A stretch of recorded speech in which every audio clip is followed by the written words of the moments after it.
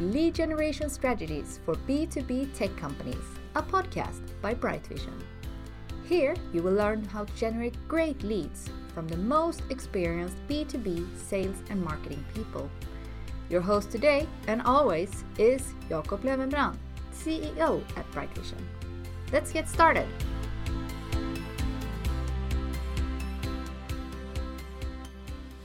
Hello and welcome to the B2B Lead Gen podcast for tech companies. My name is Jakob Löwenbrand. I'm the managing director of Bright Vision as well as the host of this podcast. Today we have a very interesting guest with us, Amy Treasure, head of marketing at VHR, which is an international technical recruitment consultancy. The interesting thing with Amy is that she has had an extraordinary run at VHR over the last 2 years, seeing her team grow from 1 to 7 persons and have won several marketing awards.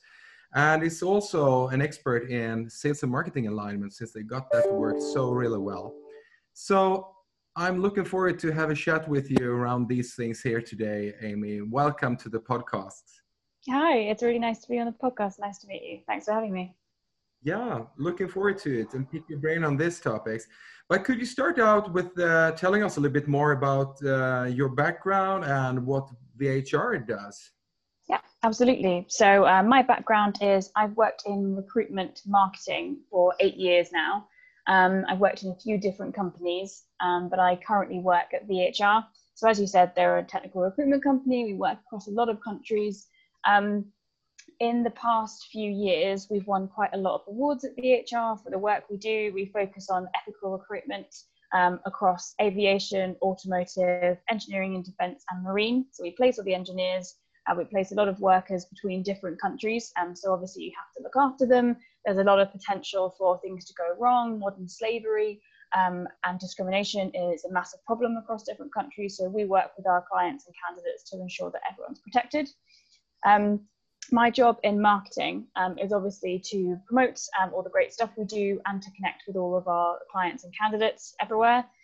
We very much operate on a way of marketing that is just beneficial for everybody. So we don't just promote us and how we're great, and we really try and involve clients and candidates as well, and just kind of, talk to them about the biggest problems in their industry, the biggest problems for them, and how we can solve them.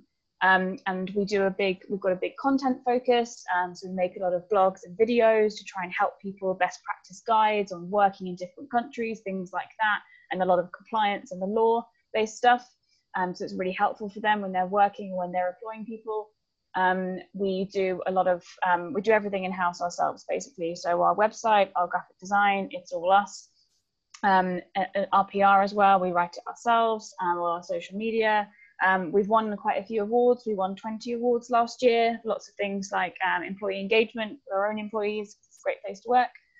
We're 90 people. We have a really high retention rate for recruitment, which is great. And we also do a lot of CSR. So we do loads of work with different charities, with Youth Employment UK to get young people into further to their first job. We do lots of work with disadvantaged people, getting them into work. So my job is kind of promoting all of that, as well as facilitating it and making it happen and connecting all the different people around those things. That's a very cool description of your company there. It seems like there's a lot of things going on at VHR at the moment. Yeah, definitely. We're very busy, yeah. Yeah, fantastic. And one thing I know you have done really well, as you laid it out a little bit for us, is supporting your sales team with great marketing, great content and so forth. And what do you think is, if we start from an overall perspective there, what are the key success factors that you see is so important in order to get the sales and marketing to work on the same page and to support each other rather than, ending up in silos and almost working against each other? Absolutely. That's one of the things that I find, and I speak to marketing people about, and business to business generally. It's so hard to get sales and marketing working together, which is bizarre really, because we're the same thing. Like sales sell and marketing sells. It's just in a different way. So part of working together is communicating that, and marketing has to kind of start that relationship and say, look, there's all these myths. Sales teams always think, oh, marketing's coloring in, or, I haven't got time to do social media, or I haven't got time to do this because it's fluffy stuff. It's like an add-on, whereas I'm selling. And then marketing always think, sales team don't follow up on leads, or they don't understand what we do. And marketing has to really take control of that and go, okay, well, there are all these different problems we have with each other, as well as all the stuff we're trying to do in our day jobs. And we have to make it a much closer relationship that benefits everyone. So marketing has to think of sales as their own kind of customer as well, and put the customer at the heart of their strategy. So, okay, what are the problems that our sales team has? How can marketing help to fix them? What are the kind of the ways we can show them our value? So sometimes sales teams will want some things that might not necessarily, be massively important to marketing. They might want to increase their social media following rather than engagement. They might want to do a certain campaign because they're really passionate about it. And sometimes it really pays to do those things, because obviously if you get really good wins on things that is important to sales, they will trust you. They'll know that your relationship works.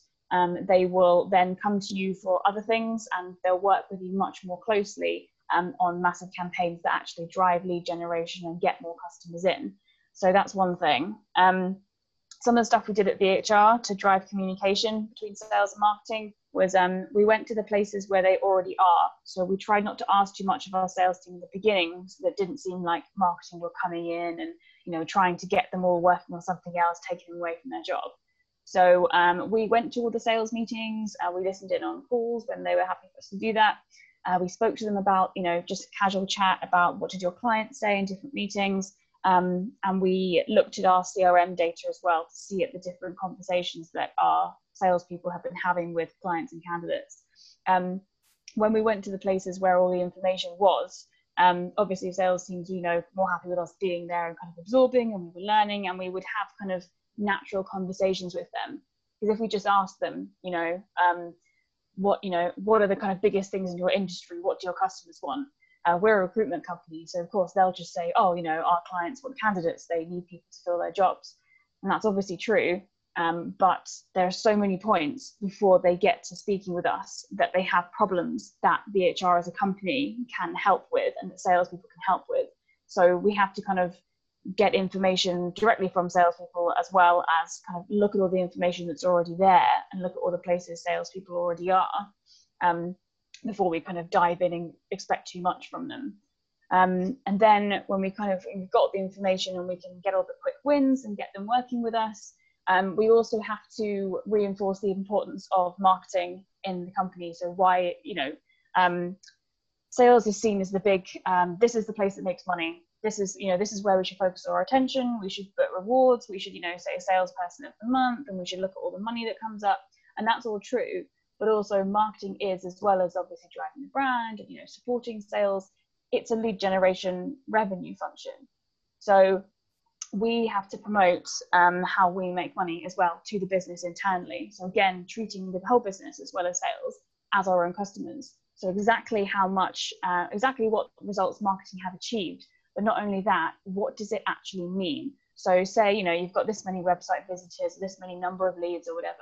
How much money did that actually translate to? How much coverage have you had in PR? How much engagement do you have online? How much stuff you need to find a way, whether it's satisfaction, whether it's actual sales, whether it's, repeat business, or driving the brand in some kind of way that you can quantify. You need to be able to put that into the language that sales and the wider business understands.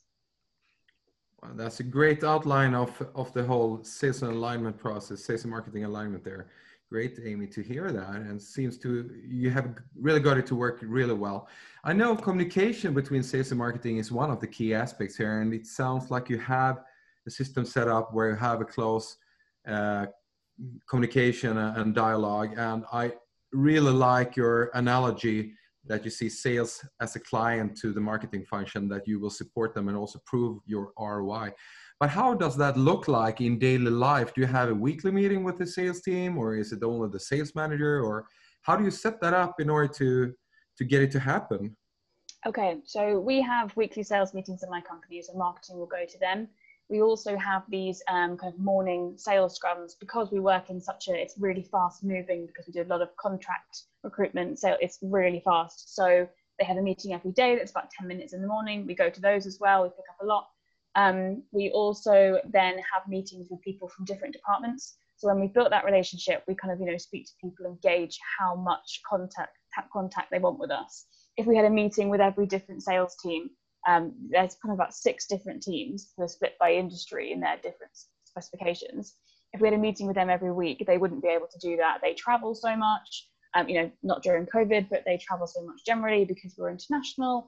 They're obviously quite time poor. They want to be able to do a lot.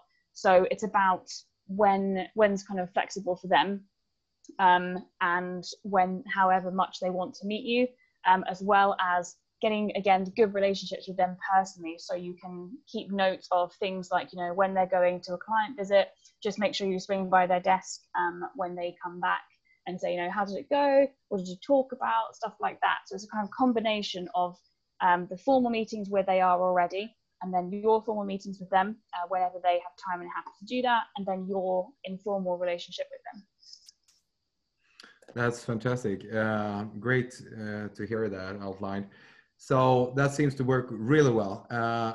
Another, I know, tricky part in the sales and marketing alignment process, where there's been a lot of discussions and so forth, but how have you solved the handover of the lead process? To what level of qualification do you drive the lead, and how does the handover look like, and how do you make sure you don't drop leads in the process? That's a good question. I know for B2B companies, it's particularly if you're service-based as well, like we are, it's really hard to track everything exactly through the funnel and pass that on. So we have certain ways of qualifying leads. We had a different process. We had to, again, involve the sales team in that. So, what do you consider? What's your ideal client? Your ideal customer, what would they look like? And the same with the candidates, what do they look like? And then we kind of work back from there. And then we looked at the existing ones that have been brought in previously and said, okay, how close is this? So we had to kind of go, okay, so whatever we think is a lead, we can qualify it. And then we'll send it on to the sales, and then they will qualify it. We had to really think about the differences in those, and what was the point in then having a marketing qualified lead and then having a sales qualified lead, because there must be a difference, but what is it? And we need to make sure we have the right kind of lead. So in the beginning, we did lots of analysis on stuff that was coming in currently, as well as previous leads. I had a big job when I got to VHR because we're a small company. We're 90 people, but we're a 36 million pound turnover, so we do a lot of a lot of business. So there was nothing set up when I started. No lead tracking, no nothing. We had no idea how successful marketing was, or which things were successful, or anything. So we had to kind of start that up from the beginning. We also, our CRM system is quite old, so we bought that in 2005, and it's never been updated. And we've got something like 350,000 candidate records alone. And obviously, when you've had people working there for 15 years from when you've got your database, there's so much data in there that needs cleaning. Our marketing system also doesn't talk to our CRM because it's a recruitment-based CRM. It's quite specific. So we had loads of different challenges. So we had to really kind of look at data from different areas and cross-reference it. And we had to come up with our own, bespoke process dealing with those. And then again, just having a regular reporting process to the sales team. Speed's quite important as well with our leads. So once we had a marketing qualified lead, we needed to get it over to the sales team really quickly. So we had to agree on how we would do that, and then how we would pass that to somebody if that person was traveling or unable to do it, because across all our different offices and time zones and all the traveling, we have to kind of allow for the fact that maybe a lead can't be followed up by somebody, and it has to be followed up by the next best person. So again, there were so many different things to work with, and it's just, again, it's about all the communication, and we're constantly updating it as well. So we're learning every time ways that we can constantly improve the process, and we can kind of make our leads better in terms of the content we produce, as well as how we track them and follow them up. Yeah, great to hear that. So seems like you have got more and more support from your marketing technology platforms and so on in order to support the alignment of the process. Do you have any recommendations around software that you have chosen to support this process? I used HubSpot at a previous company, and every time when I started at VHR, I had a look around, and there are some good ones. There are, by all means, cheaper options, but HubSpot was really good for what we wanted it to do. We wanted to be able to have kind of a low-cost option as possible, because obviously we're a small company, but we also wanted it to host our website and to have everything all together. So, we control our website and we host it on there and we update it because I've got an amazing designer in-house. So he does the coding and the design and everything. So it depends what's important to everyone. That was really important to us, to be able to have complete ownership of everything we do and to be able to see all our analytics in one go. I would love a system that integrates with our recruitment database, but I don't think anything is specifically integrating now with recruitment CRMs. If there is one, I'd love to know about it. That would be really helpful for us. But when we couldn't do that, the other most important thing for us was the ownership. So I would say HubSpot's really good. It's also really easy to use. And that was the thing with me, to have a team of 7 people, including me, and including, we had people from interns to people who were experienced, and for a couple of years to me. So it was really important that we could all use one platform that we would all, use in the same way, that was easy to use. And that's the one we picked. It's worked out quite well. Yeah, great recommendation and review of the pros and cons there that you have found out. So thanks for that. What I know that this sounds really easy now when you lay it out, since it's been so successful for you and your team and your colleagues in sales. But what I know, a lot of companies struggle with this. Where do you feel have been the most challenges for you during these years building this process? Have you been into any pitfalls, or have you learned how to navigate around problems that are easy to end up in? Do you have any recommendations for companies not so far ahead in the journey in sales and marketing alignment as you? Okay, we definitely had lots of challenges. Because again, I started in a company where marketing, I'm really lucky. My CEO and my COO are so supportive of marketing, and they understand the value of it.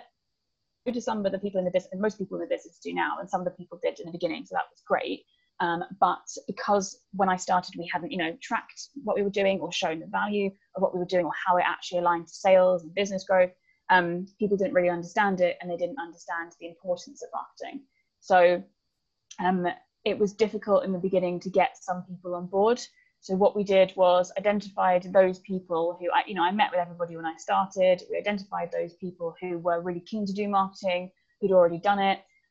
Some people were really interested in putting themselves out there in their personal brand. So they would do things like, video interviews, and they wanted to be, the person who spoke on panels, and they wanted to be the person who photographed events and things like that, and interviewed for different content. So we kind of arranged our different strategies around that. And some people didn't want to give us as much information. Some people really didn't want to kind of, as they put it, spam their customers. They didn't want to email people a lot. They didn't want to do much of anything. So what we did was we picked the people who were most engaged already, or the people who most needed help as well. Some people were, new at starting in the business, and they really wanted to form an internal alliance, and they wanted to, get up to speed with the brand, and they wanted to get their foot in the door and start selling. So we identified those people and we worked with them. And again, it was just really close and communication. What do you need from us? How can we help you? Also, what are you interested in doing? And what are your own goals? So again, as we're treating salespeople like our customers, because obviously they are, we had to kind of work out their goals. So with our customers, we do buyer personas, and we know their challenges and their goals and their wants and needs and the places that they look for information. We kind of did that with sales, because we were like, we need to know their goals as people. We need to understand them and work out what's important to them. If they're not very tech savvy, and they don't really get social media, or they kind of don't really want to do it, then we have to kind of think, okay, they're never going to be supportive of that in this area. Or we might be able to teach them how to use it if they're really up for it. And we have to really go, okay, so what do they actually want to get from this? Do they want to build their own personal profile? Do they want to make loads of money in a certain area? Do they want to look good internally because they're just starting, or they're going through it, their market's going through a really difficult time? What are their personal goals? And then kind of, tailor our involvement with them to that. And then that's how we kind of built up kind of mini strategies, I guess, for each of our different markets and the teams that work with them. Fantastic experiences you got there. So good that we can learn from your mistakes and challenge there. But it sounds like a great strategy to hook up with those most aligned with the vision where you're going to go. So yeah, great. So what would you say is the next step for your team and your sales and marketing alignment? What do you see coming for the fall here? Do you have any initiatives where you see will be important in order to drive this to even next level, or are you satisfied? I am satisfied. I think it's going really well, but obviously you can always improve. And again, with our relationship getting better, you're able to do more.